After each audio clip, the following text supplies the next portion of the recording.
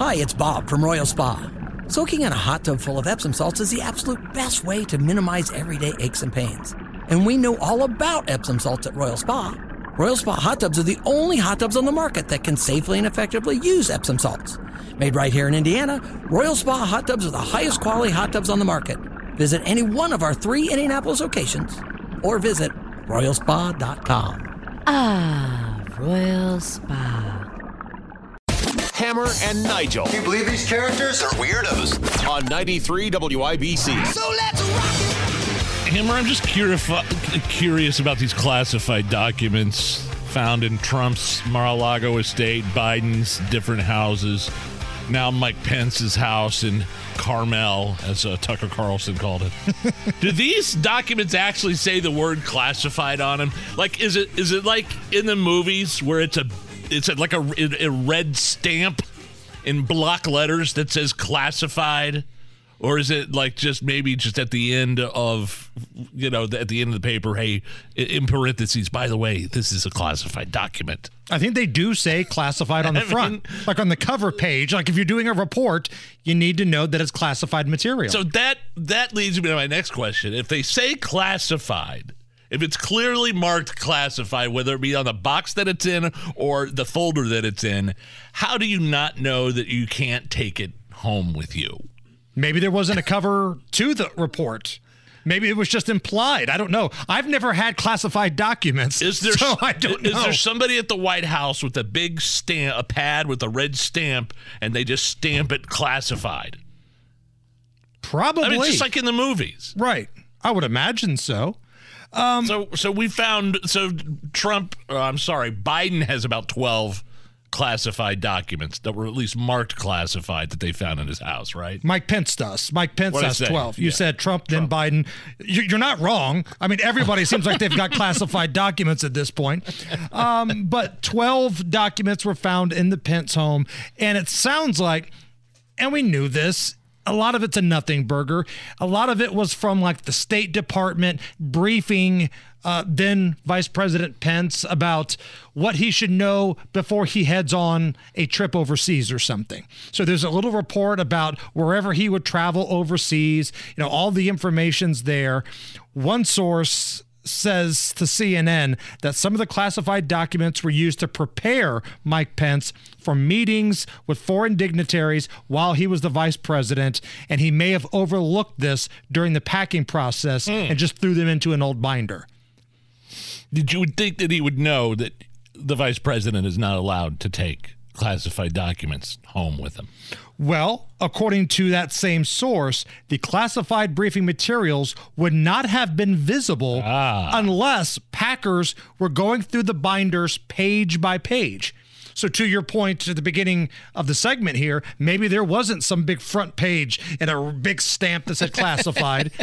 But a bigger question here, why are people going through his stuff page by page? Didn't Pence request somebody to do this? What a horrible job. Yeah, sounds pretty boring to me. But we go back to the audio. We'd have to play it again of Pence being interviewed by that, who was it, David Muir from ABC? Right. Did you bring any classified documents with you? No. It wasn't like a very convincing no, I didn't. Right. And that interview was like late last year, I believe, when Trump was going through the controversy. And now it's coming back to bite him. I mean, I guess it's biting him. It's biting Biden, but it's not. The thing is, it's a lifeline to Biden. Look, everybody's done it now. Trump's done it. Biden's done it. I've done it. And it's not going to be the backbreaker for his campaign, for Biden's 2024 campaign that everybody thought it was going to be, because, look, everybody does it. Now, he wasn't very quick to say that when Trump was being accused of all this stuff, when Trump was going through all this. Right. Biden wasn't very quick to be like, well, we all do it.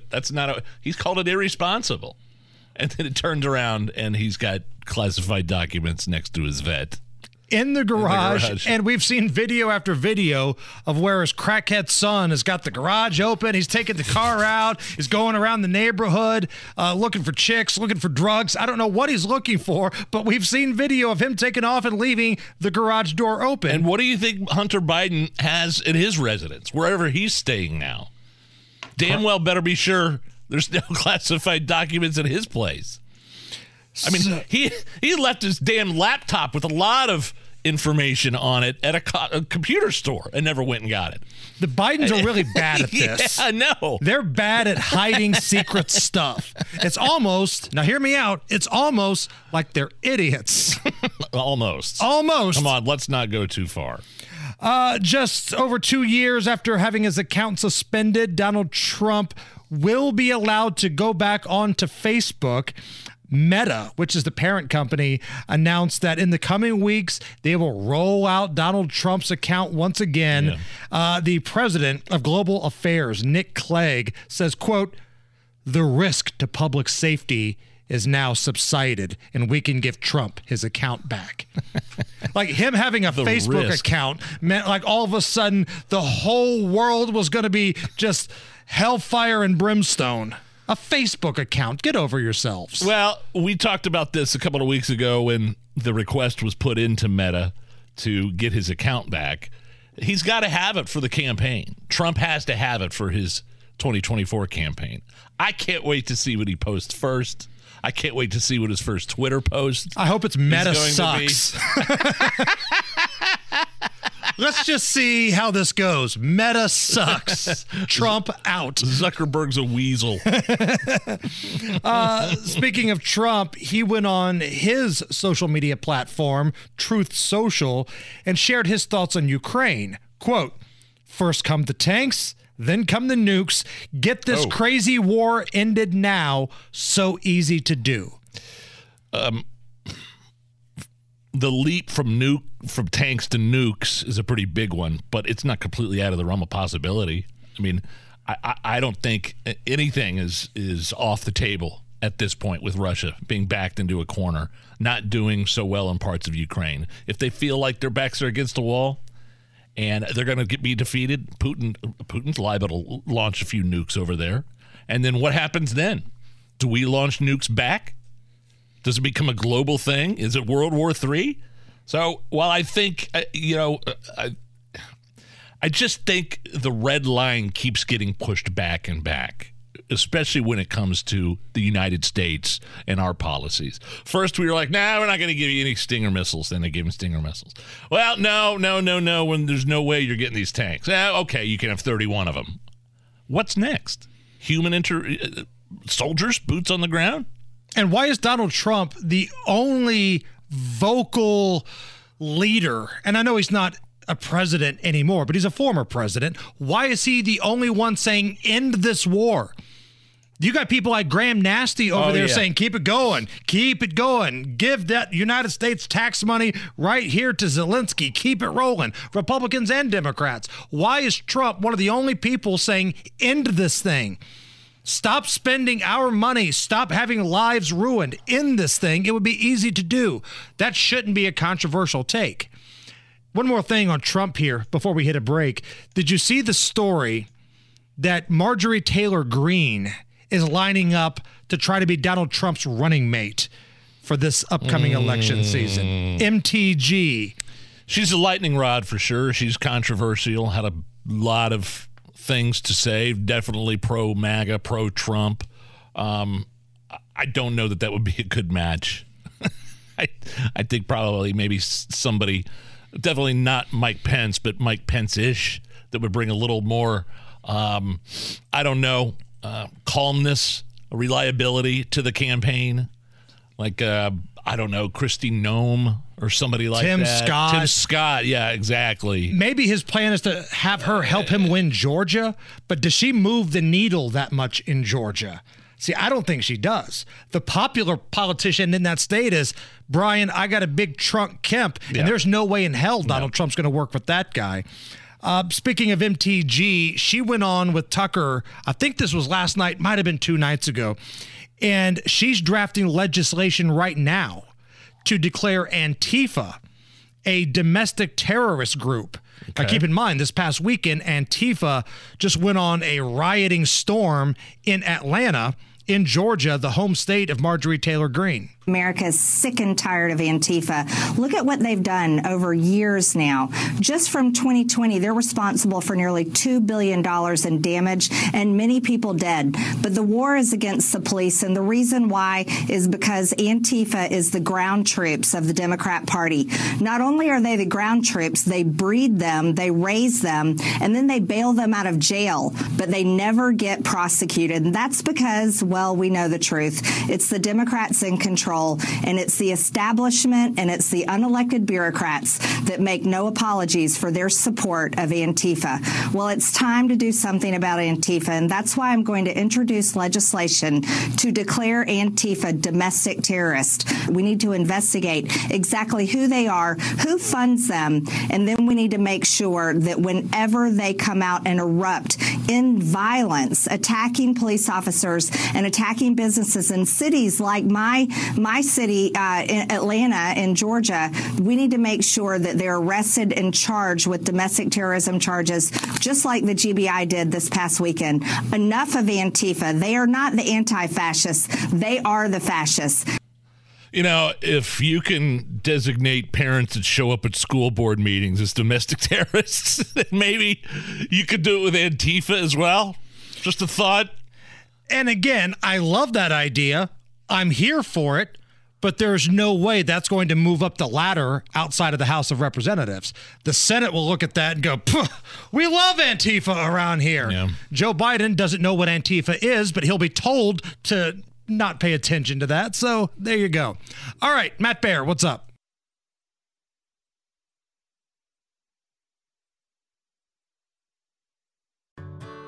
Whether it's audiobooks or all-time greatest hits, long live listening to your favorites. Learn more about Kisqali Ribociclib 200 milligrams at KISQALI.com and talk to your doctor to see if Kisqali is right for you.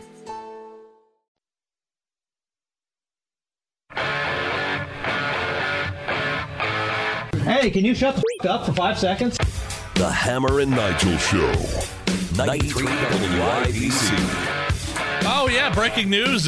Frank the Tank, Frank Reich, Colts former head coach that was fired in the middle of the season, has got a new gig.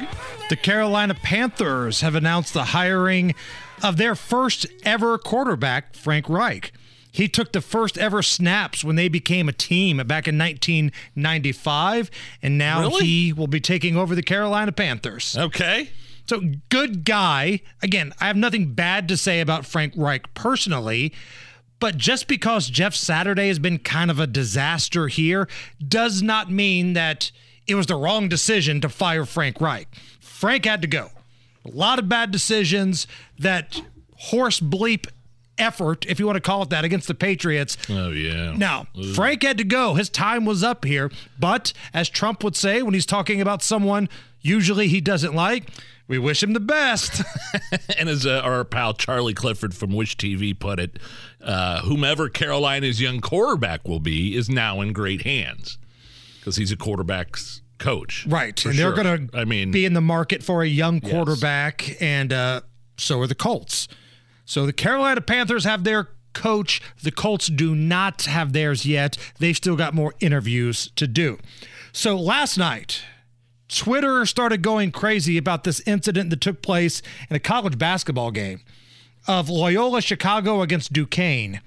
And there was a moment where the game had to be stopped because some dude in a DoorDash outfit walked across the court trying to make a delivery. And we got an official's timeout, and somebody came on the floor on the far side looking for an Uber Eats delivery or something. There is carrying some McDonald's. Oh, this has to be one of the all-time greats. I'm actually not kidding. No, this is the truth. I think that's what's happening. This guy's in the corner. Looked like was he going to deliver the McDonald's to somebody on the court? Can we rule that out? I saw that this morning on SportsCenter. It's hilarious. They had to stop. Did they stop the game, actually? I think they kept playing. He walked out during the action, and the referee kind of moved him back, and then the other referee said, hold on, stop everything. So people didn't know what was going on. So is it legit or is it like a stunt? It's a stunt. I mean, the assistant athletic director of Loyola tweeted out that it was a stunt. Okay. The guy was wearing a microphone and somebody was rolling video on it. It's some sort of TikTok, YouTube prank guy. Okay. So that's what it was. That's what it was. He was acting the whole time. He's a good actor. Definitely, he looked confused. He's like, I'm looking, he's just looking to deliver some McDonald's to somebody at the game. Am I the only one that wishes, though, somebody would have tackled him, tased him, and beat the hell out of him? Like, what if one of your kids, Nige, was on that court? It's a college basketball player, and he's playing in the game, and some lunatic walks across the court with a bag of McDonald's. Hey, you don't know what's in that bag. Right. That's what I'm saying. He's lucky. Yeah, you're right. You might be lucky. He's lucky that he didn't get, speared. You can probably only get away with that at one of these smaller schools. Like, I think the security is a little tighter. Like, if you go down to the Big Ten or the ACC, one of those places, I don't think it's that easy just to walk across the floor with a bag of McDonald's during the game. Speaking of college basketball last night, no Mike Woodson. He's got the row. Oh, no. IU coach Mike Woodson out with Rona. Grateful to be vaxxed and boosted, I'm sure. It would have been way worse if he didn't have his 17 different boosters. But Indiana got the win. They beat Minnesota last night. Trayce Jackson-Davis is carrying this team. Like, I don't know how many wins this team would have without him. 25 points, 21 boards, had a few blocks too, had the big go-ahead basket at the end. Now, this was my favorite part of the night. I watched this game on the Big Ten Network. I was at home. And after the game was over, the fill-in coach, an IU assistant, his name is Yasir Rosemond. He's talking to the Big Ten Network's reporter, Robbie Hummel, former Purdue star. And Robbie asked the coach about the play of Trayce Jackson-Davis. Trayce Jackson-Davis has played at such a high level, 25 points, 21 rebounds tonight. How impressed have you been? It's got to be every day he impresses you with something different. I tell people all the time, if you can find 25 to 30 people better than him in his NBA draft, hey, I'll kiss your ass. He's a wordsmith. I'll kiss your ASS? Is that what he said? Could you play the end of that, please, James? Just one more time. What is that? People better than him in his NBA draft, hey, I'll kiss your ass. He's sticking up for his player because there's a lot of scouts that say Trayce Jackson-Davis is a really good college player, but his game won't translate to the next level. And his response was, you find me 25-30 better than Trayce Jackson-Davis, I'll kiss your ass. Love it. I can't wait for that Purdue game, by the way. Purdue and IU, February 4th. Purdue's got a good one tonight. Purdue, number one in the country at Michigan tonight. So good luck to the Boilers. Do not go anywhere. This is the Hammer and Nigel Show.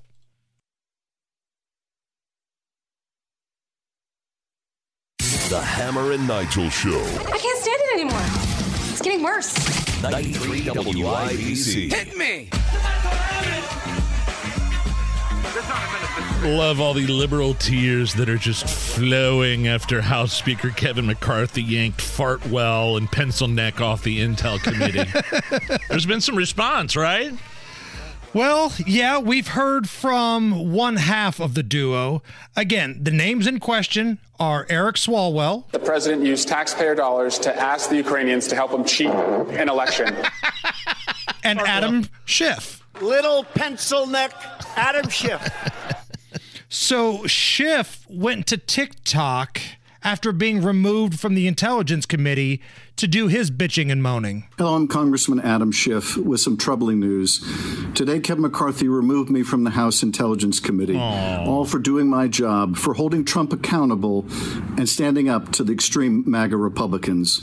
We knew it would be bad when the Republicans took over, but it's far worse than we expected. Okay. But I can promise you this is not the end of my fight for our democracy. This is just the beginning. Please join us and contribute today. Thank you. Drama queen. It's been a couple of weeks.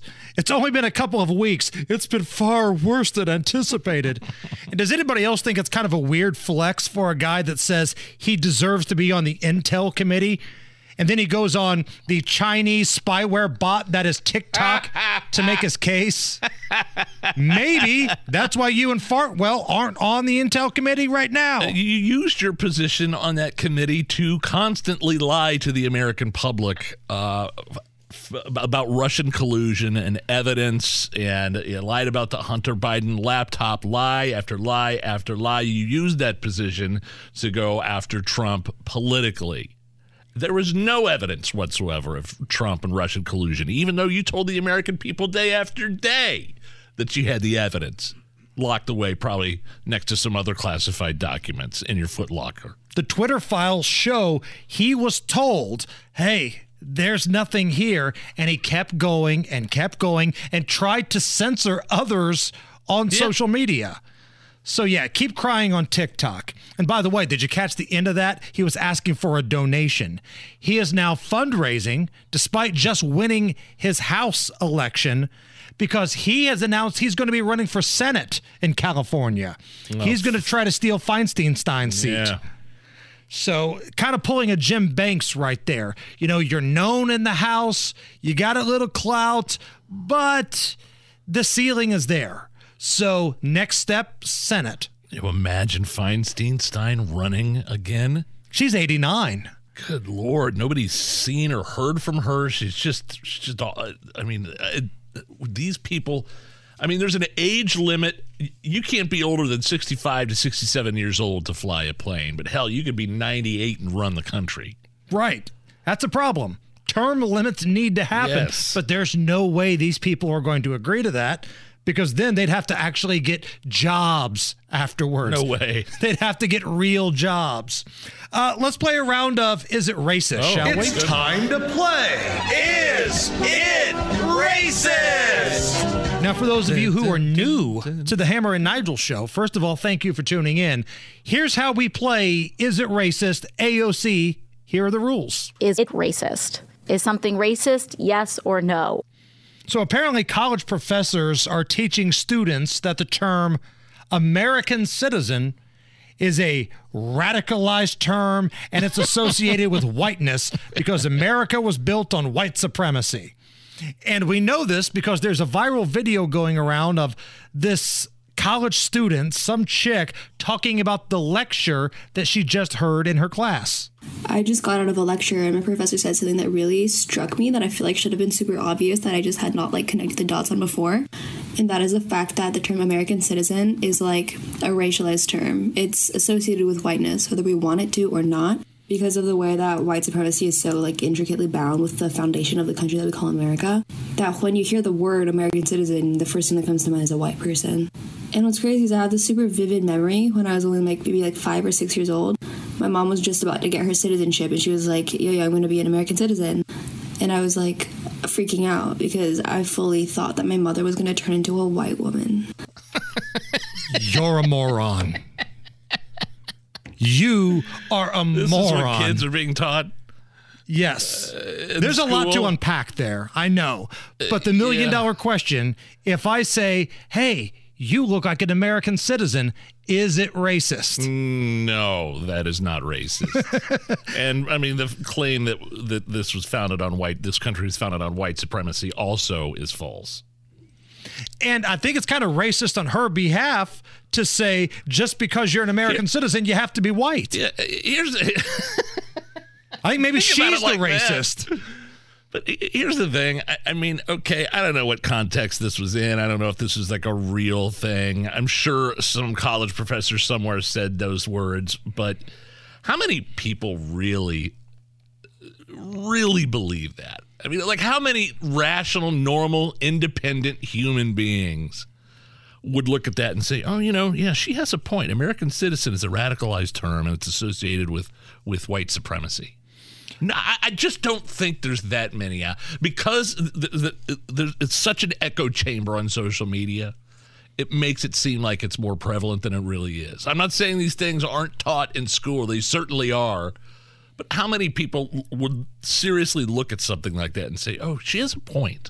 Nigel, we live in a country where Don Lemon has a morning show. So you can't rule out stupid people spreading their views to the masses. And this brings us to our next Is It Racist story.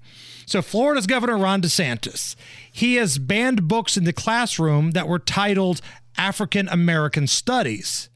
However, once you get deep into the weeds here, that African American Studies book had sexual aspects involved in the classroom. And that's why Ron DeSantis was like, no, you can't hide sex stuff in a book and call it African American Studies. This course on Black history, what's one of the lessons about? Queer theory. Now, who would say that an important part of Black history is queer theory? That is somebody pushing an agenda on our kids. And so when you look to see they have stuff about intersectionality, abolishing prisons, that's a political agenda. And so that's the wrong side of the line for Florida standards. We believe in teaching kids facts and how to think, but we don't believe they should have an agenda imposed on them. When you try to use Black history to shoehorn in queer theory, you are clearly trying to use that for political purposes. Yeah, they're hiding behind the African American Studies moniker of this program to really push a political agenda behind it. And that's what he's saying. But because they call it African American Studies, they're now being painted as racist. Correct. When it really has nothing to do with that. Imagine if you're somebody that's really interested in African American studies. You're curious about, how Black people have, been perceived in this country and the accomplishments and all things like that. You sign up for this class. Next thing you know, they're teaching you queer theory. Well, this brings us to Don Lemon. CNN's Don Lemon, he is so upset that queer theory can't be taught to children that he says Florida is like the 1950s. What are we doing here? I mean, I feel like we're going back. I feel like I'm watching a bad version of like Pleasantville where I don't get what's happening. It feels like the 1950s all over again with like book banning. This is cancel culture from people who are, I guess they just want our kids to be ignorant and to control the teachers. This is outrageous. I really don't even know how to explain what's going on here. It's just ridiculous. God, no wonder his ratings are abysmal. You mean people are tuning in droves to hear Don Lemon's thoughts that your children should have to hear queer theory in the classroom? Yeah, it's the exact same thing it's the idea of the Don't Say Gay bill, which was completely false and that never was about not saying gay in schools. It was about parents' rights and indoctrinating kids sexually, grooming them. And being taught, gender affirming stuff at a certain age. It had nothing to do with Don't Say Gay. Again, African American Studies is just, they're hiding behind that political agenda. Right. There's a definite political agenda involved with that. And he doesn't want that in the schools. Quite frankly, I don't want my kids to be taught something with a political narrative in a school. I want them to be taught African American Studies, but just nothing with a political agenda. And I certainly don't want the kids to have to deal with queer theory. And it's not because it's a gay thing. I'd say the same thing if it were straight. Kids in a classroom, and I'm talking about the younger kids, they shouldn't have Madonna's sex book. They don't need Tommy Lee's documentaries. They don't need this queer theory. Teach them history. Teach them math. That's what you guys are there for. Now, when these kids get to high school, and they want to take a class, sex ed. I don't even know if that's a thing anymore. But if sex ed exists, maybe you can touch on some of these things. But don't try to hide pushing your narrative about queer theory and defunding the police and abolishing prisons and trying to hide it in everyday learning. That's ridiculous. It's the Hammer and Nigel Show. Right now, 28 at the American Standard Heating Weather Center at 93 WIBC. The Hammer and Nigel Show. All right, boys, let's go do this. Loud and proud. 93 WIBC. My name is Nigel. Jason Hammer right over there. If you need a reason to pour a cocktail tonight, pour one for Eddie Van Halen, the late guitar player would have been 68 years old today. Again, I know Rob had talked about this a little bit on his show. I think it was last week. If you're doing the Mount Rushmore thing of guitarists, he's on the list. He's on the Mount Rushmore, right? Yeah. Eddie Van Halen. No question. So did you ever hear the story that Eddie Van Halen reached out to Daryl Hall of Hall & Oates? This was right after David Lee Roth had left the band and before they brought in Sammy Hagar. There was chatter that Daryl Hall from Hall & Oates could be the front man of Van Halen. Yeah. I knew those guys really well. We actually shared some crew and things like that. And Eddie came to a show with Valerie. This just goes back. And David had just left the band. And Eddie said, "Do you want to join Van Halen, man?" And I was like, he was half joking, but I think he was serious. I really do believe he was serious. I took it seriously. I went, I think not. I think I got my own going on. Could you imagine Daryl Hall from Hall & Oates? Yeah. Could you imagine that? And him having to tell Oates, "Hey, I'm leaving our gig and going to be the lead singer of Van Halen." No, I don't think that would have worked. I mean, they brought in that one turd from Extreme, Gary Cherone. Gary Cherone. I like Gary Cherone. I like Extreme, but I don't think he really worked as the lead singer for Van Halen. Right. I like Babyface, but he wouldn't work as the lead singer of Van Halen you either. You don't know that. I'd kind of like to hear that, to be honest with you. So, yeah, Eddie Van Halen would have been 68 today. So we like mashups on this show. So, Nige, I found 3 Van Halen mashups of their hit Jump. And I want you to tell me which one of these is your favorite, okay? The first one, somebody mashed Jump with Elvis Presley's Burning Love.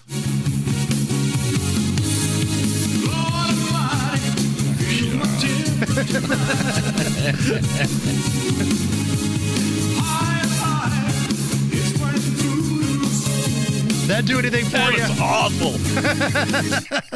All right, this one might be more in your wheelhouse. Somebody mashed up Van Halen's Jump with Thunderstruck from AC/DC.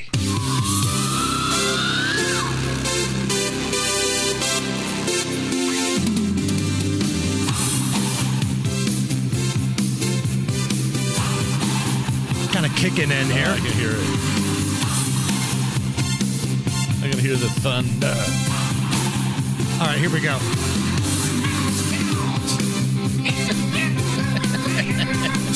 This is much better than Elvis.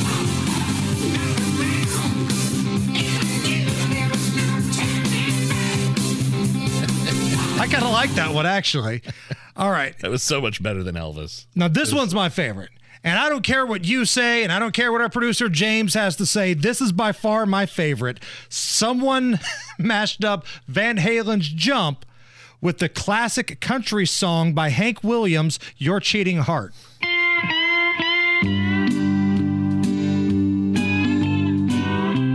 This is my favorite one. I get up. Nothing gets me down. You got it tough. I seen the toughest around.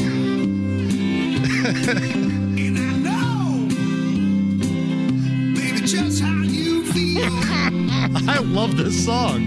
You got to roll with the punches. Yeah. Get to what's real. All right, here we go. I can't you see me standing here? I got my back against the record machine. Listen to that string guitar. All right, which of those do you like the most?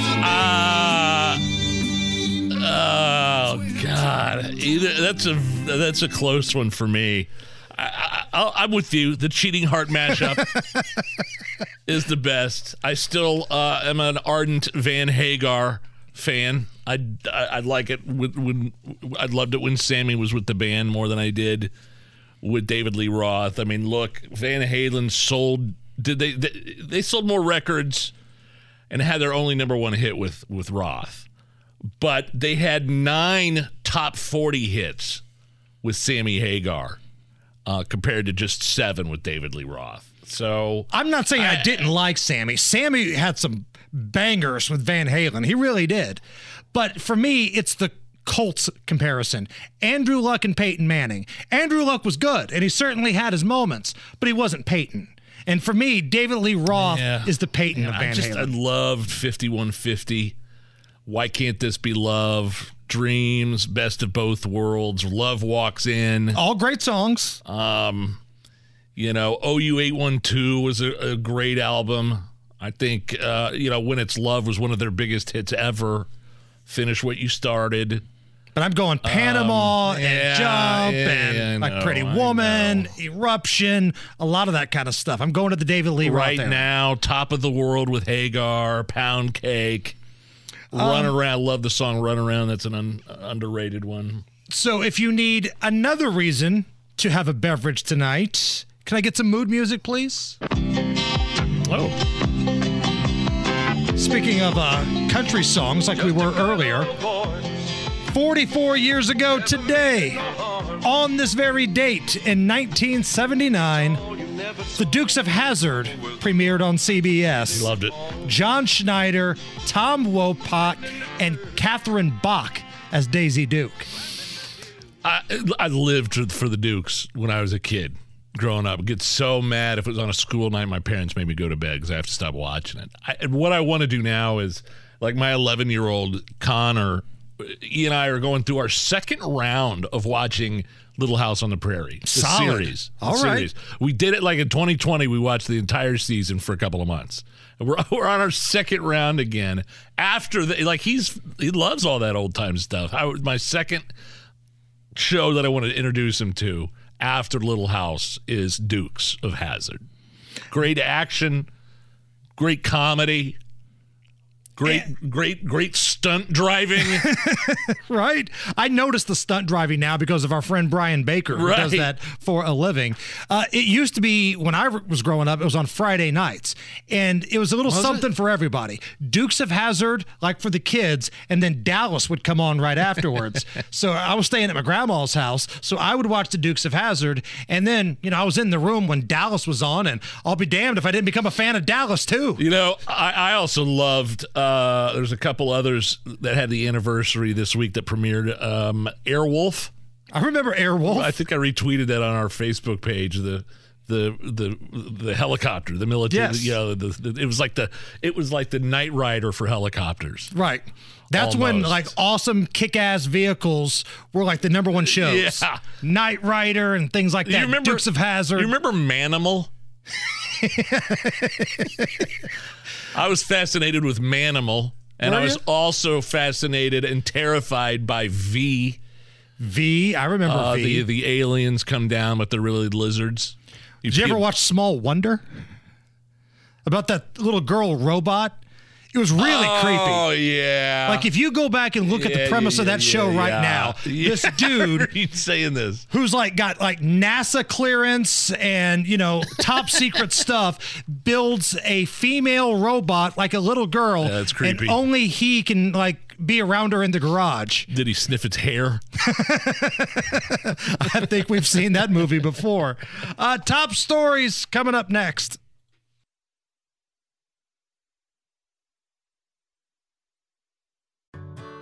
Whether it's audiobooks or all-time greatest hits, long live listening to your favorites. Learn more about Kisqali Ribociclib 200 milligrams at KISQALI.com and talk to your doctor to see if Kisqali is right for you.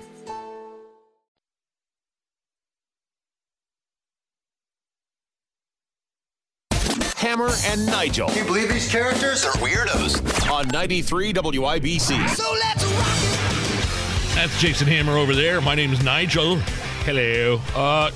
Still no update from the Indiana Supreme Court on that lawsuit for the ACLU challenging Indiana's near total abortion ban. Indiana was the first state to enact legislation to ban abortion after the Supreme Court overturned Roe v. Wade and the whole Dobbs decision. And a lot of other states had trigger laws, Hammer, but already in place. But Indy was the first to actually call a special session, even though I believe it originally wasn't the intent of the special session when it was being called. It was kind of, hell, we're here. Yeah, we might as well do this. It's worth noting that all 5 state Supreme Court justices who are looking at this lawsuit right now were all appointed by Republican governors. I think there's a couple of different aspects to this lawsuit. ACLU is arguing one thing, and the state's arguing something else different. It'll be interesting to see. We have no idea when a decision will come down. It's really not even life or death in this case. It's about what certain terms mean. Yeah. And when we had Abdul on here last Friday, he said the same thing. I said the same thing. And according to Abdul, he was right and I was wrong. So he's going to be a great mayor for the city of Indianapolis. So full of crap. Speaking of full of crap, last night in her State of the Union address, Michigan's governor, greasy Gretchen Whitmer. Oh, Whitmer. The Gretch that stole Christmas. She took a little shot at us here in Indiana. She was talking about abortion and how Michigan loves it. And she kind of took a shot at Indiana and Ohio.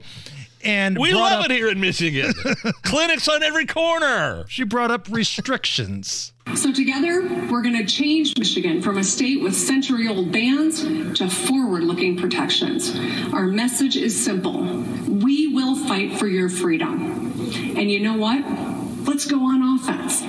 I'll go to any state that restricts people's freedoms and win business and hardworking people from them. I'm looking at you, Ohio and Indiana. Worry about your own state and screw you talking about like how you guys are all about freedom. Right. Yeah, that wasn't exactly the message she was sending during COVID. It was the complete opposite. She wanted you to beg to take your boat out on a lake. She wanted you to have to get on a list to get approval to go outdoors on a lake. And then her husband tried to cut the line. My husband made a failed attempt at humor last week. Knowing it wouldn't make a difference, he jokingly asked if being married to me might move him up in the queue. No, he wasn't. He was being serious. Bingo. And remember, in Michigan, if you had two residents, like say one in a rural neighborhood and then also like a cabin on a lake, you weren't allowed to travel from your residence to that cabin in the lake during COVID. Screw you. You are a hypocrite. You loved it. You loved the crushing restrictions that you put on the people in Michigan. I can't believe she got reelected. And then to sit up there and talk about all the freedoms that they have in Michigan, which are so much better than anything in Ohio or Indiana. People had to drive to other states to dine in at a restaurant. And then when she finally did allow people to dine indoors at a restaurant, there was a limit to the table, which she also ignored. You know what? I made a mistake. I owned up to it. I recognize it now. It was unintentional. I was with a group of 100% vaccinated people and tables were moved together and I really didn't think about it and I should have. So I apologize for that and hope that when leaders, whether they are office holders or leaders at the local level, or my children for that matter, when you make a mistake, fess up to it and do better. And that's exactly what you do. You hypocrite. Yeah, I mean, how long is the list of Democrat leaders that violated their own COVID restrictions during the pandemic? I mean, how long literally is that list? I mean, probably a box full of as many classified documents are in Biden's house. That's how long the list is. I mean, like how many mayors had to go out and apologize? The mayor of Austin that put out a promo saying, hey, stay home for Thanksgiving. Don't go anywhere. COVID's going to kill you. It's the winter of death. He made that Facebook announcement from his condo in Cabo after getting on a jet plane with 10 other people. Flew out of the country. The list is, the list is so long of that kind of behavior. It infuriates me. But here's the thing, though. I guarantee you, some woke head of a convention, like Gen Con or something, some woke head of a convention is going to hear that speech by Gretchen and go, oh, they're going to be doing abortions all the time. We need to go to Michigan. What are we doing? Women's rights. Let's go to Michigan. They're killing babies left and right. We've got to get there. Was that her way of getting businesses to come to Michigan? Right.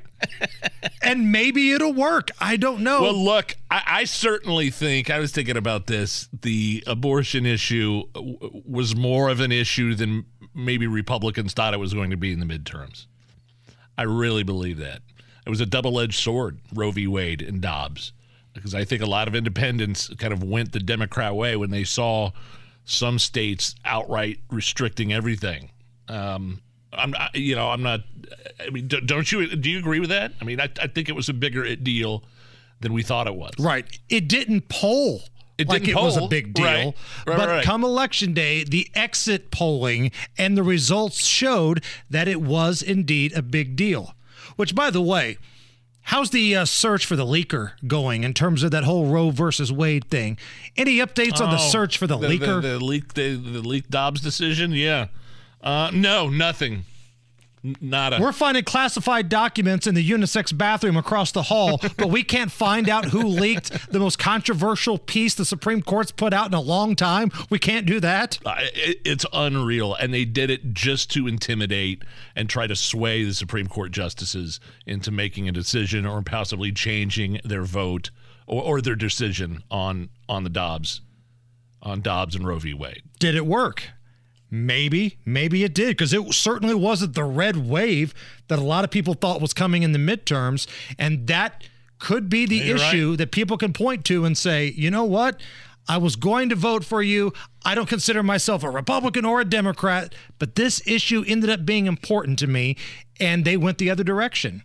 Perhaps. I don't know, but I'm telling you, you can't discount stupid people heading up these conventions saying, yes, Indianapolis has been really good, and every year we go there, it's packed, and the hotels are right there, and you can walk to anywhere in the city, and you don't need to get an Uber.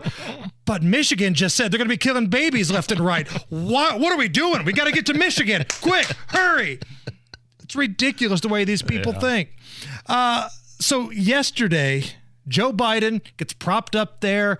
They put enough peanut butter on his teeth to make it look like he's talking, and he's talking about what's happening in Ukraine. They do that with horses. They did that with Mr. Ed. Yes. With Mr. Ed, they put peanut butter on his teeth. Put peanut butter on Biden's teeth? To make it look like he was talking. They did that to Biden yesterday. And he talks about 31 tanks being sent to Ukraine, and Germany's going to deliver 14 tanks and all types of different things. Well, Russia has responded. They fired off a bunch of missiles. At least 11 people have been killed, 11 injured. We thought this had the possibility of looking like an escalation. The United States and Germany hooking up Ukraine with a bunch of weaponry. And state-run media in Russia, while they were first laughing at the tanks that got brought over, calling them toothless, they responded by firing off a series of missiles and killing 11 people. Well, I mean, so why the change then? Why, at first, Biden and the administration said, no, these tanks, look, they're hard to maneuver in the mud. The logistics of the software is complicated. There's no facilities to repair these tanks in Ukraine, and also the possibility to piss off Putin even further to the point of a nuclear exchange. All those are the possibility to happen. So we were not going to send tanks at all. No tanks. But then what happened? We did a complete 180. Why? It's because everybody over in Europe caved and is ready to give them everything. Germany wasn't going to give them tanks. They caved. The British gave them a bunch of stuff. And Joe Biden doesn't want to look like he's not doing enough to help the effort over there. Whether it's audiobooks or all-time greatest hits, long live listening to your favorites. Learn more about Kisqali Ribociclib 200 milligrams at KISQALI.com and talk to your doctor to see if Kisqali is right for you. Hammer and Nigel presents It depends upon what the meaning of the word is. Is this anything? On 93 WIBC. Hammer, how do we play Is This Anything? I'm going to run some stories by you. You break down all the information, and you give us a verdict. Is the story anything or not? So there's a guy called the There I ruined it guy. Yeah. He's popular on like YouTube and online platforms. His job is to basically ruin things for you. He's the there I ruined it guy.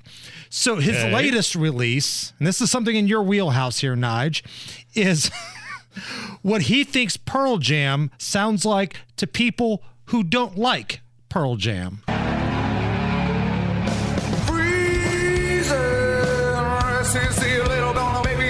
Looking through the paper, though, and out of something that is never so damn, man, in concrete. Yeah! Oh, feeling. Maybe he'll see a little out of something, so that's never trying to say what I feel through the between all the better Saturdays.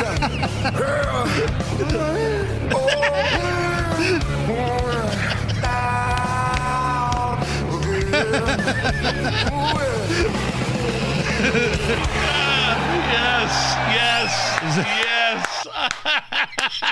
I think I like that better than the original Leave Flow. The There I Ruined It guy is definitely something. That was for people who don't like Pearl Jam. He ruined that song. That's what every Pearl Jam song sounds like to people who don't like the band. I'm going to one-up you here. I got one for you. Here's one by the same guy where he ruined the You Can't Handle the Truth courtroom scene with Jack Nicholson and Tom Cruise and A Few Good Men, but he put it to the Toy Story song. Here, I'll just go ahead and play it. You want answers? I think I'm entitled. You want answers? I want the truth! You can't handle the truth. I'd love to ask what he says. You can't handle the truth. We've covered this, haven't we? I don't give a damn what you think you are entitled to. You can't handle the truth. Are we clear, Colonel? You can't handle the truth. There's more. Did you order the code red? Damn right I did. Damn right I did. I have a greater responsibility than you can possibly fathom. You can't handle the truth. Are we clear? You can't handle the truth. Yeah! Well done from the There I Ruined It guy. Man, I'm crying. Oh, that just completely ruined that courtroom scene for me. That's one of my favorite movies in the world. And now you have Jack Nicholson singing along with the Toy Story theme. I like both of those songs. I'm not going to lie. I like the Pearl Jam, and I like A Few Good Men. Is this anything? On the subject of music, Ozzy Osbourne and Joan Jett will appear in Workday's Super Bowl commercial. It's Workday. They released a preview of it. Office workers find out who the new guy is in the office, and it's Ozzy. Who's the new guy? I don't know, but he's supposed to be some kind of rock star. Which one of you wants a piercing? I think Workday is like some sort of software company or something, like the cloud or something. But I don't understand this trend. It's been going on for a long time now. Super Bowl commercials being released before the Super Bowl. Right. I hate that. Total spoiler, really. Yeah, I guess we could have prefaced this by saying, hey, spoiler alert, this is the commercial that's going to air in the Super Bowl. I don't get why do companies do that? I don't know. I mean, there's got to be a reason. Everybody's doing it. It's a trend that's been going on for years with with YouTube and social media. But that frustrates me. A lot of the reason, especially if I don't care about the teams too much, I love the commercials. I love watching. I wait for the movie previews as well, and they even release those now prematurely. So.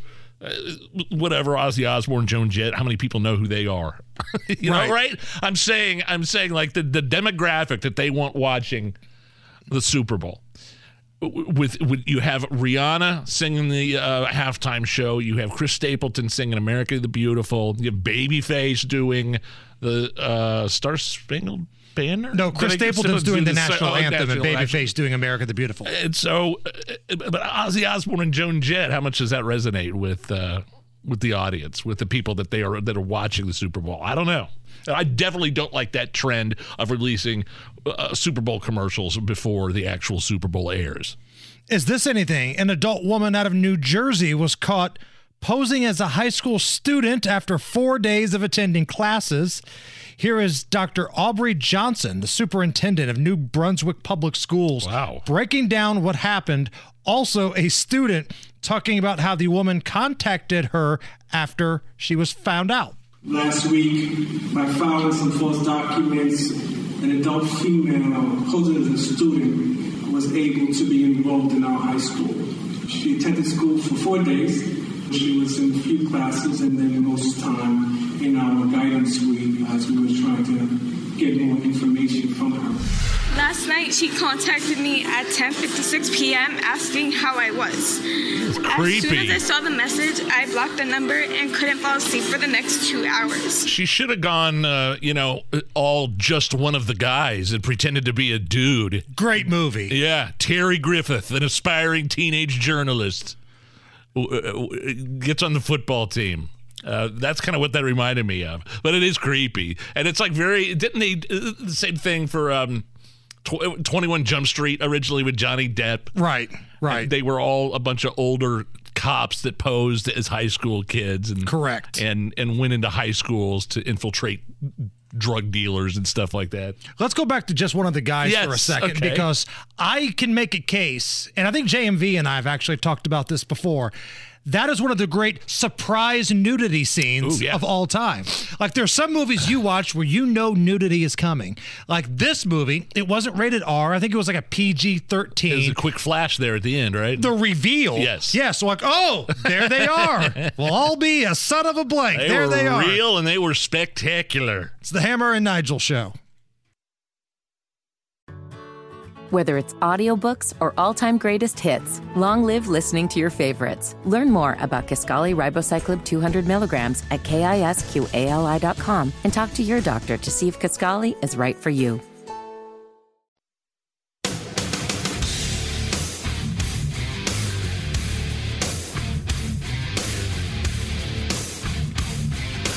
My name is Nigel. Jason Hammer is here. It is the Hammer and Nigel Show.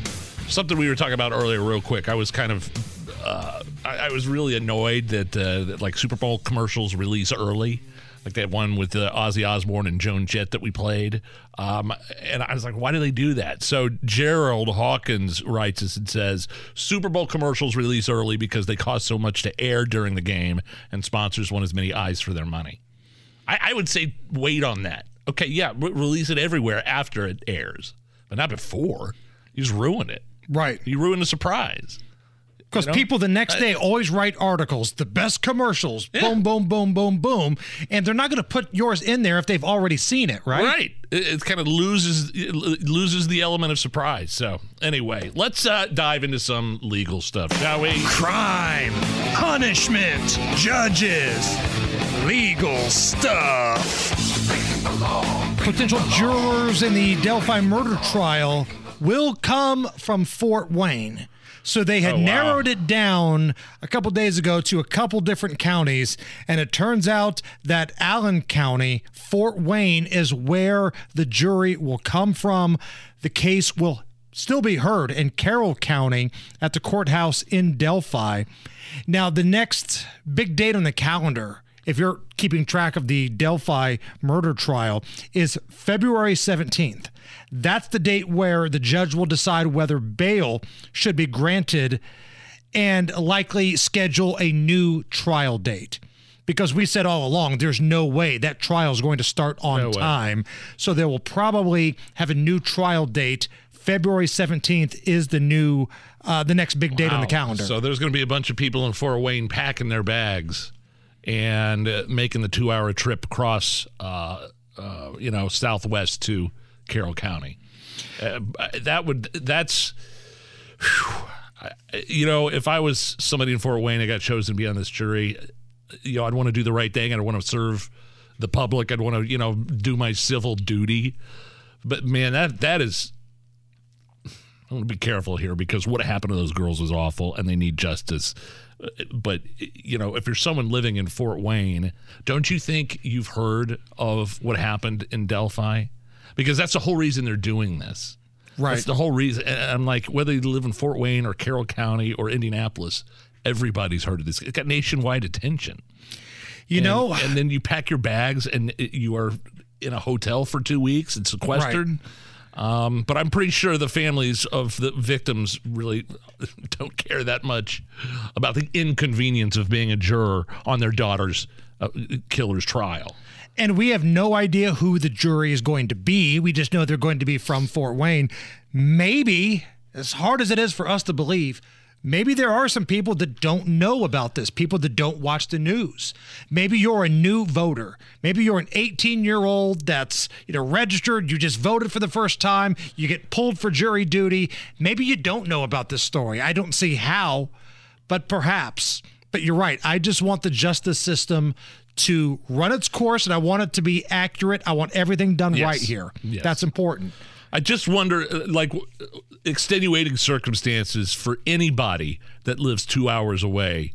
There's going to be a lot of that, I would think. Hey, I got a family. I got a job. I'm a single mother. I've got kids. There's no way I can pack up for a week or 2 weeks or however long a trial is going to be. Have you ever served on a jury? I never have. I've been, I got the summons to call I don't know if you call it a summons. I got the notification to call the number every day for a week. Did you know what I'm talking about? Yeah. They send a thing. You check in to see if your pool number is selected. And I checked it every day, and I was like sweating it every day, and I never have. I know you have, and it was a pretty serious. Yeah. I had one. Back when I was still working at the casino and I was out of media at the time, I was picked for a high-profile murder here in Indianapolis. Now, I don't want to say what it is in case the families are listening and like, hey, that's the bastard that sent my relative, for the rest of his life in jail. But it was a high-profile murder, and we sent the dude away for the rest of his life. And it was the right decision. But, man, I was surprised they didn't sequester us. They let us go home every night. They just told us, hey, don't research the case. Did you have to miss work? I did. Got paid for it. Very little, but they pay you for your time gone. But did work pay you? No, the state of Indiana. No, I understand that, but you did the casino... I had a yearly salary, so it wasn't like I was getting paid by the day. Okay, I got you. I got you. But I didn't have to use vacation days either. That was my next question. So was it tough for you in any way, shape, or form, knowing that you were participating in something that would send somebody to jail for the rest of their lives? No, because it was the right thing to do. It was clearly murder, without question. The hardest part was I had a woke teacher in our group that refused, no matter what the law was, refused to put a young African-American male away for the rest of his life. That was his argument. And this guy was a teacher of a prominent school in Indianapolis area. I just can't send a young black man to prison for the rest of his life. How long were these deliberations? I mean, just to give me an idea, maybe some perspective of what people might be going to go through in Carroll County that get called to jury duty. Like, how long were your deliberations behind closed doors? Like, you were done with the case, you heard it all. How long did it take for you to decide? A couple days? 8 hours. You said it. Yeah, because we got to go home at the end of the night, right? So we'd go to the trial. It was about 3 days. And day 4, we arrive, closing arguments. That's when we get put into the room. They order pizza for you. They bring in some food and stuff. And you guys have to come up with a decision. And it was pretty obvious, though. There was no doubt about this trial. But there was one holdout. Right. Because did you go race. Did you go back to the judge and be like, yeah, this guy, or were you able to convince him? We were able to convince him. We were. And this was what was great. So after, we go in the courtroom and the verdict is announced, and it's pretty intense because these scumbags are sitting across from you and they're staring daggers at you as the jury. So, you stare back at them, and so they go away for the rest of their lives. The judge then comes in, and this was an old school judge. What took you guys so long? Really? Swear to God, yeah. And everybody kind of did that slow eye roll look at Wokey McWokeface, the teacher over here. Wow. Were you okay? Did they give you lunch every day during the trial? Did you break for lunch, and did they provide food for you? So they had a little bit if you wanted it. but most of us just went out to like sub shops around the area. Okay. So it's just over at, the city county courthouse. And so, we'd go out and we'd go to like the pizza place on the Circle or something and grab lunch, be back in an hour, more testimony. You're the only person I think I've known in my life that's ever had to sit on something that high profile before. And it's intense. It really is. And I can't imagine the photos that this jury is going to see, because the one that I had, they show you photos of the crime scene and the morgue. You have to look at that stuff? Yeah, because that's all part of the evidence. That's how the crime scene was. You think the jury in Carroll County will have to look at crime scene photos? They might. It depends on how they want to do the trial, from the prosecution to the defense. If the defense comes out and says, the way these bodies are positioned, there's no way my client would have done this or that. Same thing with the prosecution. Let me ask you this, and for people listening might want to weigh in on this. Should we hope for a change, for Richard Allen, the accused killer here? Maybe we should just hope that he decides to cut a deal and plead guilty and go away for the rest of his life? That's probably what everybody's hoping for. If he's guilty. And that's the thing. You are innocent until you're proven guilty. And I want to be very adamant about that. This isn't like the Iowa situation where, man, all the DNA evidence, all the witnesses, all the things lead to that guy, the Idaho, I should say, that killed those college kids. It's right there for you. But in this case, there's still a lot of questions. Yeah. Was he the only one involved? Was he the one that killed these girls? Does he know who killed these girls if he's not the one? There's a lot of questions. How did the unspent shell casing wind up next to their bodies that was traced back to his gun? And what experts are the defense going to bring in to try to debunk the science behind what they used to trace that? Right. There's a lot of questions. I haven't heard anything about the death penalty, which is strange to me in this case. I haven't heard anybody mention that once. Anymore in the state of Indiana, the death penalty is just a bargaining chip because the state of Indiana has no intent on using it. Until people like Benjamin Ritchie have been executed, it's just a bargaining chip. Is that he killed the police officer? He killed the police officer in Beech Grove, and in the courtroom yelled out at the widow and called her a B word. Ugh. Got the badge number tattooed on his neck. He does all these MSNBC shows. This little son of a blank thinks he's a rock star and a celebrity. What shows? Oh, the kind of show behind the scenes in jails and stuff? Right, prison shows.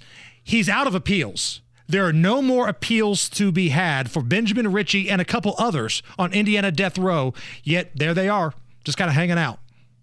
He's been convicted. The trial has already happened because the argument often is, well, those trials cost so much money. Trial's done.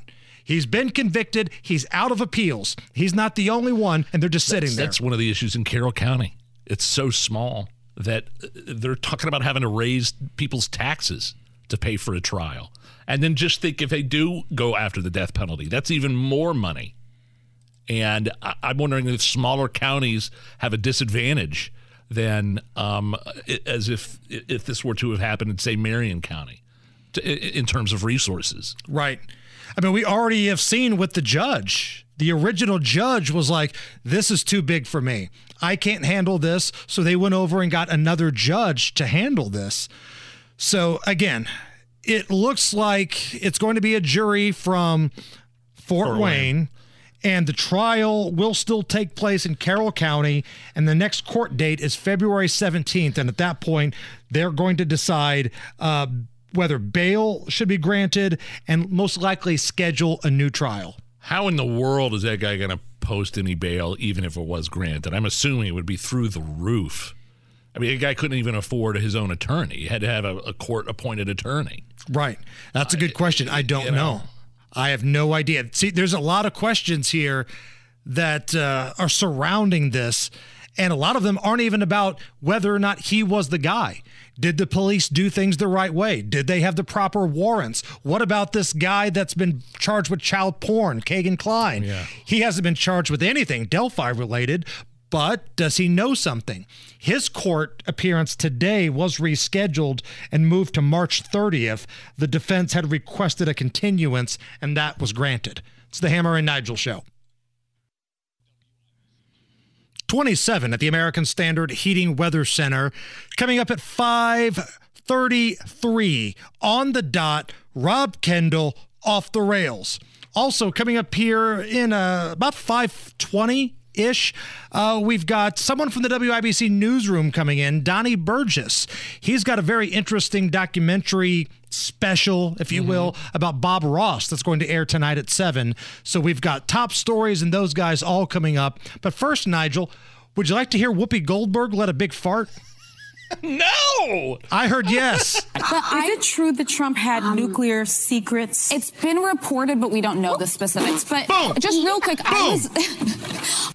Did you hear that? I watched the clip earlier, like somebody spills something, right? Yes. And they're trying to clean it up. And Whoopi Goldberg moves a little bit, and I think she wiggles something out of there. Can we play it again? It's been reported, but we don't know the specifics. But just real quick, They started laughing. The chick started laughing. She's trying to ignore it. She couldn't laugh. All right, so this time, stand by one more time here, James. This time, don't focus on the fart. Okay. Listen for the girl. I think it's their conservative girl now. I don't know what her name is. She's trying not to laugh at the end. It's been reported, but we don't know the specifics. But just real quick, I couldn't not focus on the fart, by the way. But I did see here at the end her trying to contain her laughter. Which brings us to great moments in TV hosts farting. Yeah! This is when Shaquille O'Neal had Charles Barkley laughing so hard he was snorting, and he also let one go. Supposed to be 1, 2, 3, not 1, 2, back to 1. With your dumbass. Do it again, Chuck. Oh, man. Yo, dude. Telling you it's going to be some fake. And here's a weatherman in northern Kentucky, and he's trying to give you the forecast. Well, you'll notice we've already gotten 30s in Evansville where the transition has occurred, and it's 42 in Bedford. I just want to show you how cold this air is. It's 8 in Des Moines, Iowa. Thank you for showing us the air. That was a squeaker, wasn't it? And last but not least, Wendy Williams, who... Oh, classic. She has a burp and a fart. And she probably got 5 new boyfriends. We haven't caught anybody coming out of the house yet, but just a matter of time. She's not lonely. I apologize. That crowd groaning. Oh! Great moments in TV hosts farting. Mike Pence used to sit in this chair.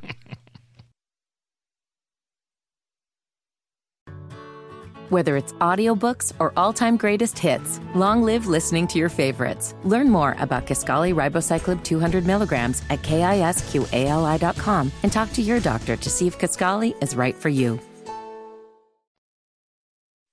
Hammer and Nigel. Can you believe these characters are weirdos? On 93 WIBC. So let's rock it! Hello, my name is Nigel. Jason Hammer is right over there. Talking a lot about crime numbers in Indy. Homicides were down last year from the year before, but it's not like it dropped in half or anything. It's still like a top 3 of all time. And the perception that Indianapolis is just not a safe place to be. We've talked about this with Reverend Charles Harrison of the Indy 10-Point Coalition. Even though numbers are down slightly in terms of homicides, do the hot spots that you patrol, do people feel safe? And the answer was absolutely not.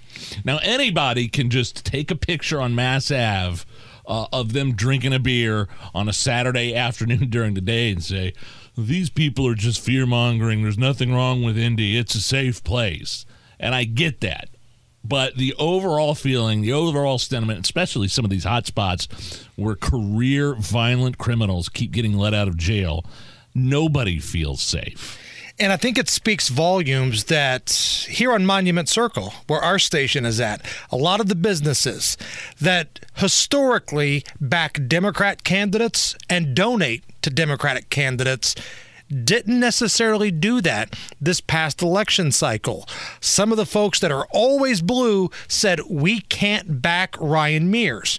Now, Ryan Mears won big anyway, 60% of the vote to become the prosecutor again, because Marion County is just so blue.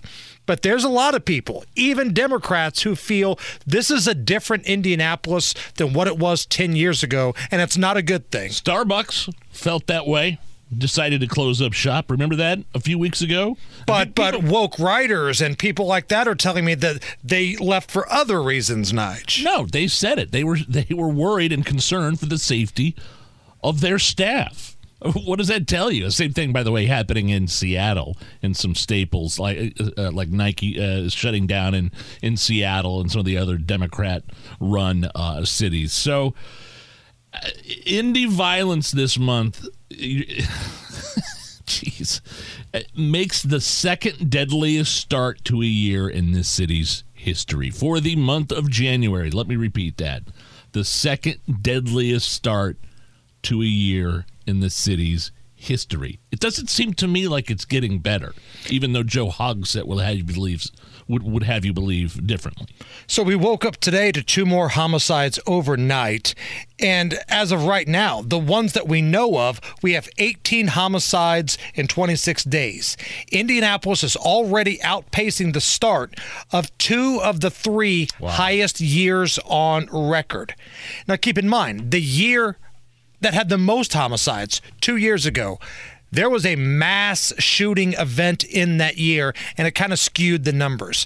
So you take out the FedEx massacre of that year, that unfortunate incident there, this is who we are.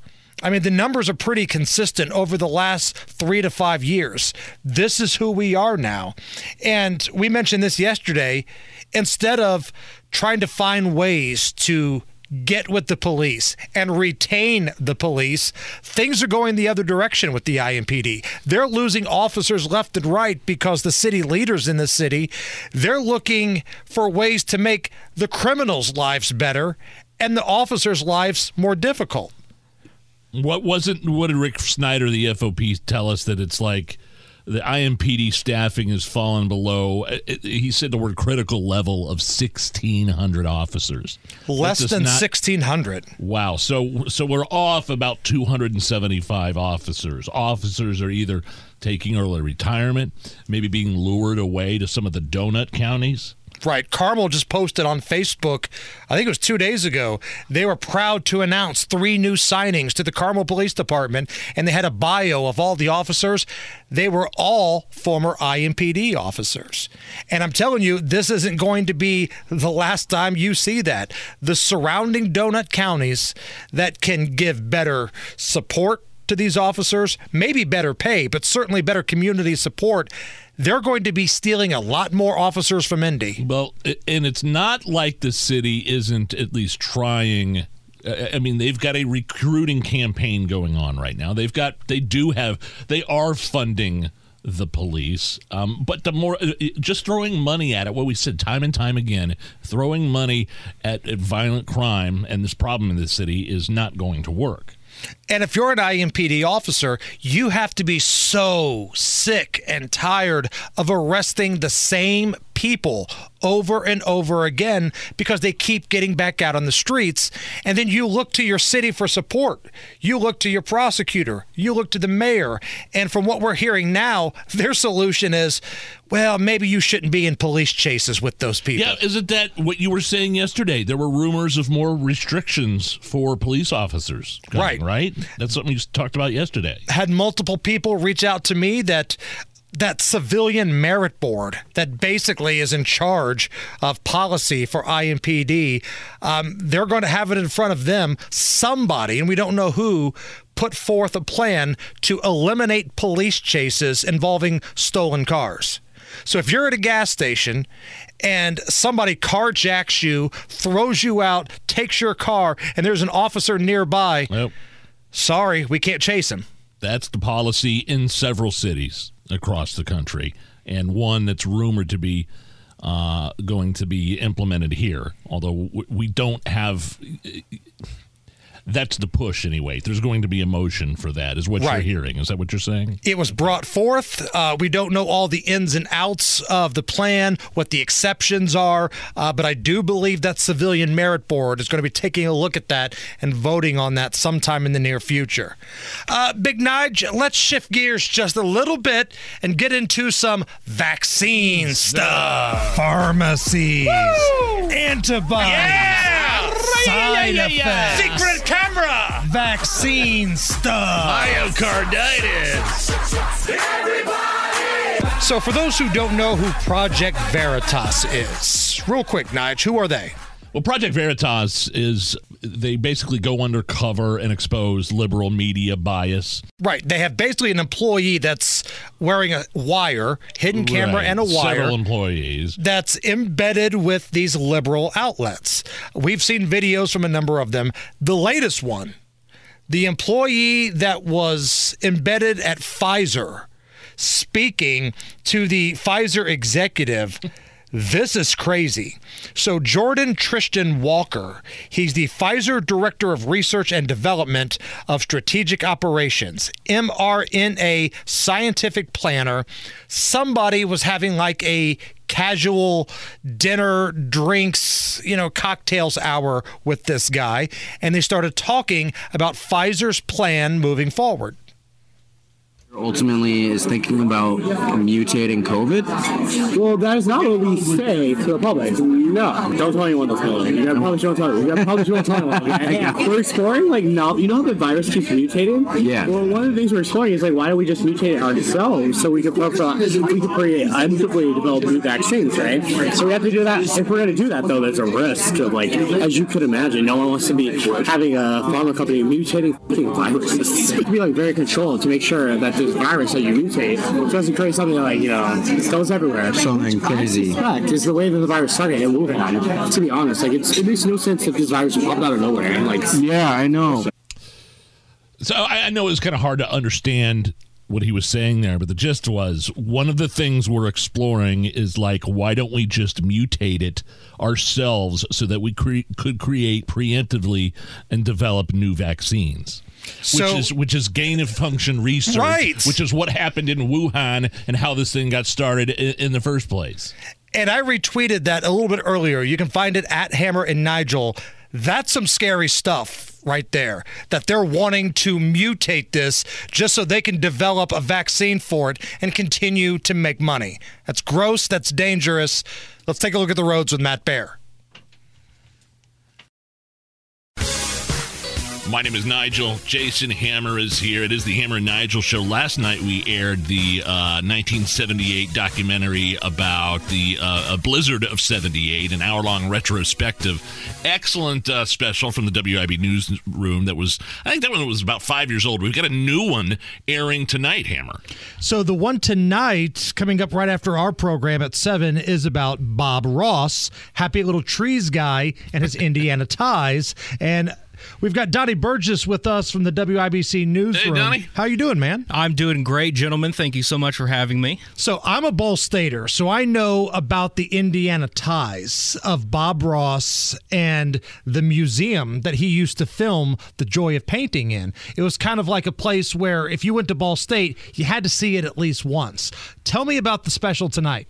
Well, I'm glad you said that, because this special really is for people who know Bob Ross, who may have heard of Bob Ross, or this is going to be their first time ever hearing the man's name. Now, that's the guy with the poofy, white man afro, and he painted the happy little trees, right? Big poofy hair, happy clouds, soft-spoken voice. He's been all over public television since the 1980s. This documentary is all about Bob Ross, his life and career, but it's also exploring the aspect of him, as you said, that this has never really been explored in depth like this before, is the Indiana ties. How did the show come to Muncie, Indiana? Why did he stay in Muncie, Indiana? And how is he honored to this day as an adopted Hoosier? So it didn't originate? His show, did it not originate in Indiana? His show started at WNVC in Fairfax, Virginia, and you'll get into it in the special a little bit. They were not good. They were not good at what they did, and Bob was ready to pack up and hit the road, and that's when he came into the Hoosier State and found Muncie. Now, Bob passed away a number of years ago. There was a special, I think it was on Netflix, like a year or two ago, and I watched it. And you leave that special feeling sorry for Bob Ross because it felt like a lot of people around him took advantage of him, and like his immediate family left behind doesn't get a lot of the money that they should probably get. Now, tonight's special, does it include any of that kind of stuff? So I did not go into some of the accusations or legal things of who owns what or who got left behind or money, things like that. It seems kind of convoluted. Well, it's also things that I can't tangibly get my hands on. Yeah. So I want to be able to deal with the hard facts here. But what I've done with this special is the Netflix one talked to Bob and those close to him. There's a PBS one that talked to the Bob Ross Company. I had both. I got everyone. There's a big divide between Bob Ross's family and the Bob Ross Company. Is that correct? Yeah, well, there's definitely tension there because there's accusations of just things going south with the business and everything, but this one is more of just his career and really the heart of this story is people fighting for a community and fighting for a passion and something they love and cherish and want to pass on to the next generation. Yeah, isn't it funny? I mean, show business is show business. No matter who it is, it's like this guy, this mild-mannered, very calm, talented guy that somehow became an icon, a beloved icon in the world of public television. And, behind the scenes, it's turmoil. He was just a man who wanted to paint and put smiles on people's faces. But, at the same time that he may or may not have been dealing with those issues, he's also dying at the same time. He's fighting cancer at the same time. So he lived a tough, and also served in the military for 20 years. He lived a tough life in 52 years. Did he always have that hair? No, actually. How do you put a hat, you put a beanie on that thing and it just disappears? You know what I mean? He didn't always have it. Did he have a hat or anything for a disguise? Or he always had that poofy afro? He could not rob a store anywhere in America, but he... You're right. He wanted it at first, and then he realized, oh, God, this is a lot to take care of. I don't want this anymore, but too late. You're iconic now. That was part of his identity, wasn't it? Was Absolutely. That hair? Absolutely. Where are Bob Ross's paintings now? So they're spread all over the place. They have, as Hammer mentioned earlier, at the Bob Ross Experience in Muncie, Indiana, there are paintings there. There are paintings at the headquarters in Virginia. There are paintings in Florida because Bob's son lives in Florida, and there's a Artist Hall of Fame there as well that has some of his stuff. So it's kind of spread all throughout the world. I wonder if anybody, and you might not know the answer to this question, I don't know, but have any of his paintings been auctioned off for money, or are any of them privately owned? I think hanging up in somebody's house in Muncie somewhere right now. I think one popped up online for like $10,000 a couple of years ago. And that's like the last time it had been seen. Wow. So, yeah. Interesting. It's hard to find one. Donnie Burgess is our guest with the WIBC Newsroom. 7 o'clock tonight. It's got a special on Bob Ross and the Indiana ties. What did you learn from this project? What did you learn from putting this documentary together? I learned how... it was still the Wild West of television, and in the sense of you could put almost anything on television, but it had to be good. And you had to fight for it. You had to be really good at it, and you had to have people behind it. And I talked to everyone from the director of The Joy of Painting to the man who signed the deal with Bob to bring him to WIPB in Muncie, Indiana. I spoke to these people who talked about the ins and outs of keeping the show on the air, the drive to keep it on the air, and what I found so fascinating for the people who will listen to this within the borders of Indiana is the real Hoosier drive behind this. I mean, the Joy of Painting does not start in 1983. It starts with the creation of public television in Indianapolis all the way back in the 60s. Was there anybody that said, we don't want to speak to you about this project? No, actually, I got almost everyone I wanted except for Bob's son, Steve. And it's not that he was unwilling, but Steve, unfortunately, he had a very bad medical emergency. So he's fighting through that right now. He's doing better. And hopefully he and I will sit down over a paintbrush one day and get to talking. You know, the WIBC newsroom, you and Chris Davis, who's no longer with the station, I know he moved back to his hometown, but you guys do an incredible job with these specials. And how long did it take you to put this together and get all the information for this hour special happening tonight? I started working on this on October 29th. Wow. That's last year. Because it was a lot of footwork. It was a lot of shoe leather trying to get people for interviews. How many days and nights did you have to spend up in Funcy, Indiana, Donnie? Oh, I spent a whole weekend. And really? I traveled through the Ball State campus. Did you hit really the chug, Donnie? Did you hit the chug? Is my fake ID still hanging up at Cardinal Liquors? I didn't hit the chug, but someone told me about Pizza King that I didn't stop by. So yes. I regret that. But, one thing I would regret not saying is that one of the biggest influences of doing this was I discovered Bob Ross in 2020 because his big bushy hair was right next to WIBC's Terry Stacy in the Indiana Broadcasters Hall of Fame class. Oh, wow. That's right. I forgot. They went into the same Hall of Fame class together. Bob Ross was a posthumous induction. That's right. Okay. The same. Okay. I thought you were going to say Matt Hiblin, our executive producer, because he's kind of rocking the Bob Ross hairstyle, too. Oh, you should see the Chia Pet in the office. Hey. All right. One more time, Donnie. What is the special? When can we hear it? And all that good stuff. The Joy of Muncie, Bob Ross in Indiana, tonight at 7 on 93 WIBC. Sunday at 1 o'clock in the afternoon as well. And if you can't find yourself in a car during those times, you can stream it online at WIBC.com. Donnie Burgess, thank you. Thanks, Donnie. Thank you, gentlemen. Rob Kendall's going to go off the rails coming up right after a look at the news. Whether it's audiobooks or all-time greatest hits, long live listening to your favorites. Learn more about Kisqali Ribociclib 200 milligrams at KISQALI.com and talk to your doctor to see if Kisqali is right for you. I want you to get up right now and go to the window, open it, and stick your head out and yell, "I'm as mad as hell, and I'm not going to take this anymore!" And now, Hammer and Nigel go off the rails with Rob Kendall on 93 WIBC. My name is Nigel. Jason Hammer is here. Rob Kendall from the Kendall and Casey Show. Indigo off the rails. Rob, how are you? I'm great. Thanks as always to our segment sponsor, Garage Doors of Indianapolis. All right, let's start internationally. Joe Biden announcing yesterday sending about 31 Abrams tanks to Ukraine as military aid. Your initial thoughts when you heard this?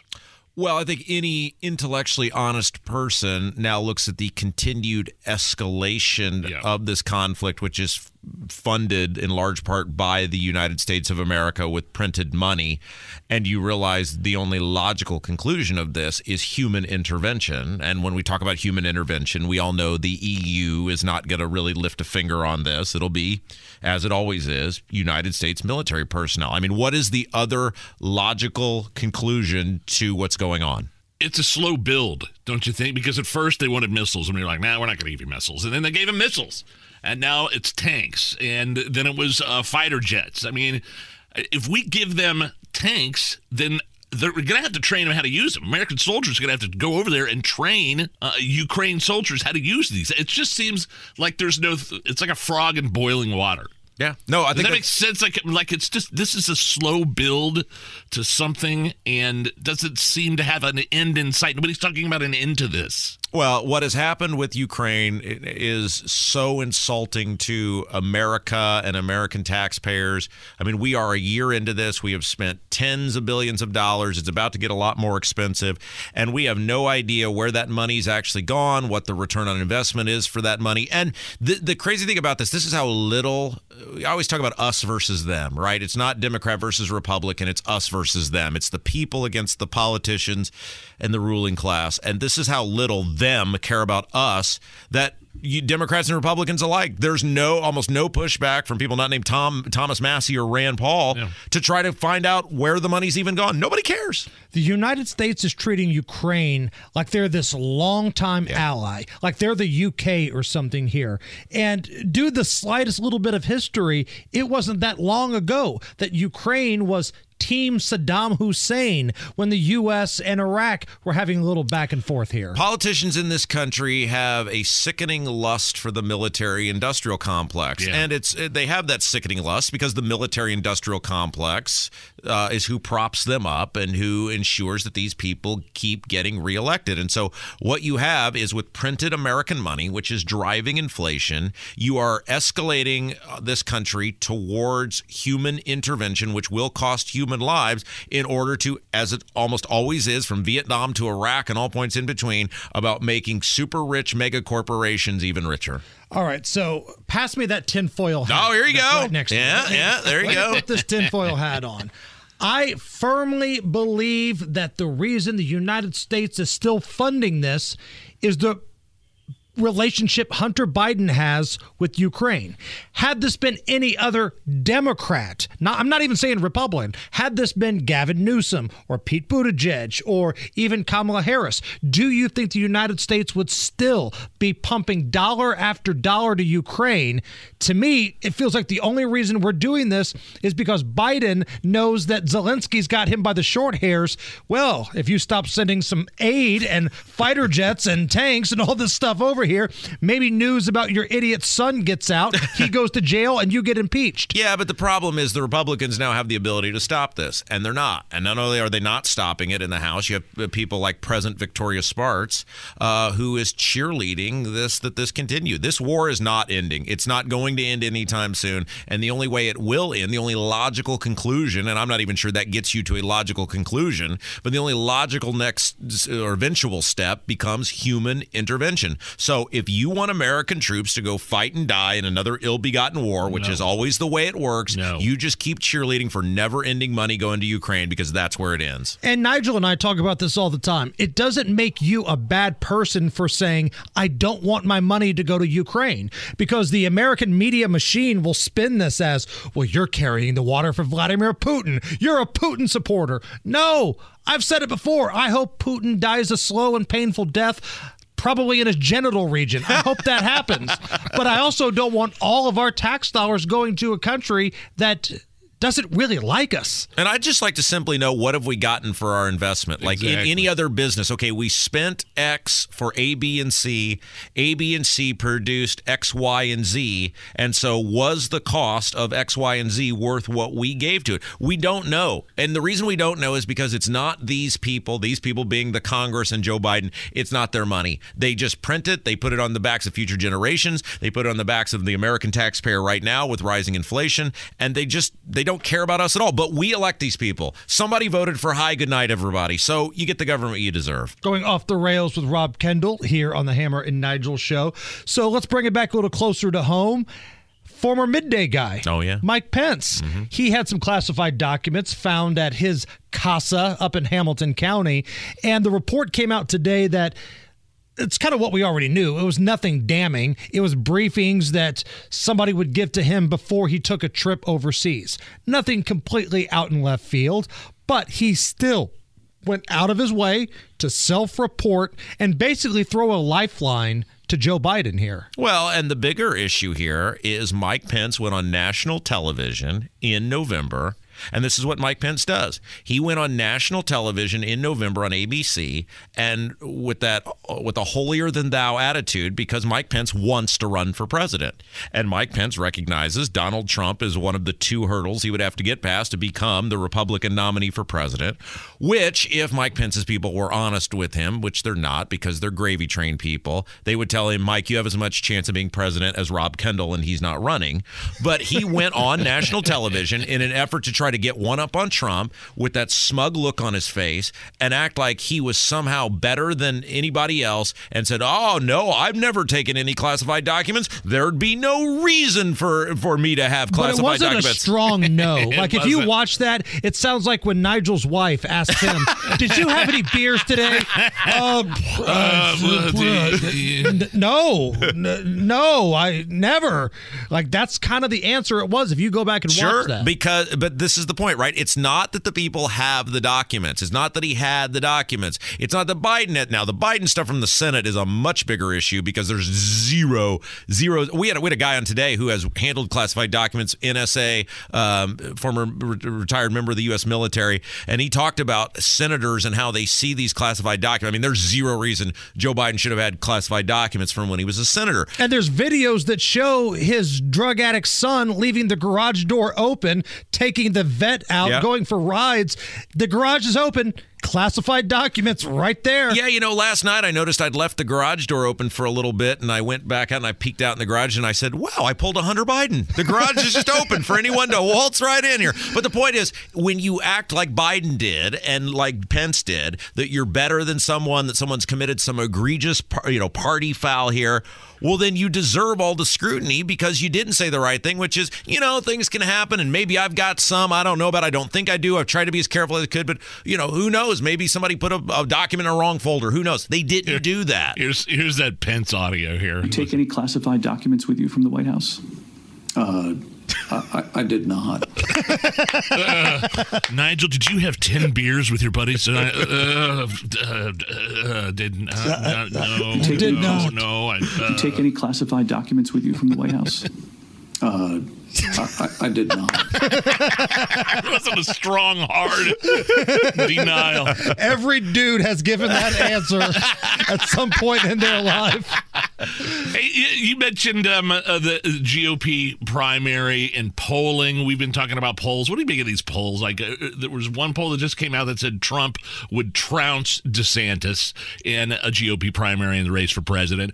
Poll last week said the complete opposite. If you are a person who at this point is putting any weight on polling, I urge you to seek some sort of help as soon as humanly possible, because nobody has any idea, right? It depends on who you get, how you ask the question. You're not going to have any idea of how this race is shaping up until probably August or September, because if DeSantis is smart, he will not get in until August or September because he's not going to have any trouble raising money, and he just needs to keep governing Florida effectively and let Trump continue to just put his foot in his mouth, which we all know he will continue to do. Did you see Ron DeSantis making the rounds at the Kansas City Chiefs and Jacksonville Jags game? Kind of a rock star, isn't he? He was. And he went on the road to support, his Jags from Florida.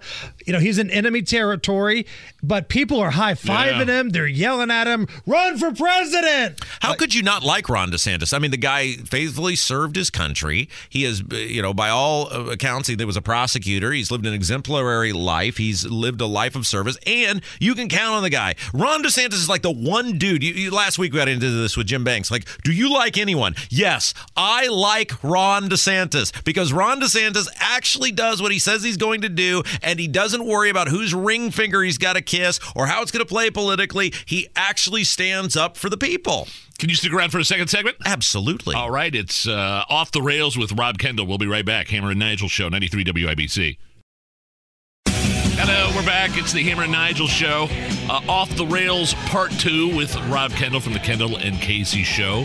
What were you guys talking about today about TV shows? So the Sesame Street guy, one of the co-creators of Sesame Street, passed away. He was, I think, 93. And we started talking about what is the most kind of influential or important show that there has ever been. And, so we kind of came up with three really criterias that you would judge it by.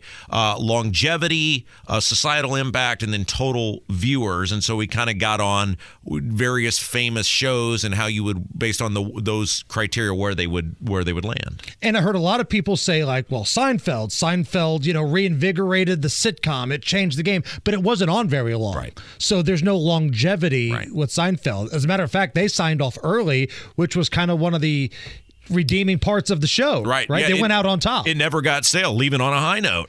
And so if you're thinking longevity, you've got to think like, okay, obviously Sesame Street, you've got to think, but a lot of these soap operas, I mean, The Young and the Restless, General Hospital, The Price is Right, Jeopardy, Wheel of Fortune, all of these, I think, when you factor longevity into your equation, have got to be at the top of the list. The Simpsons, they're the longest running Yeah, but here's the thing, Nigel. I know Hammer will agree with me on this. After about the first 8 years, it's basically just complete crap. So do we give credit for 20-plus years of total I mean, it's totally still awful? on the air, though. Like, I would argue that also after the first couple seasons of Sesame Street, there's only so many times you can hear the letter C before it becomes I crap. know, but here's the thing.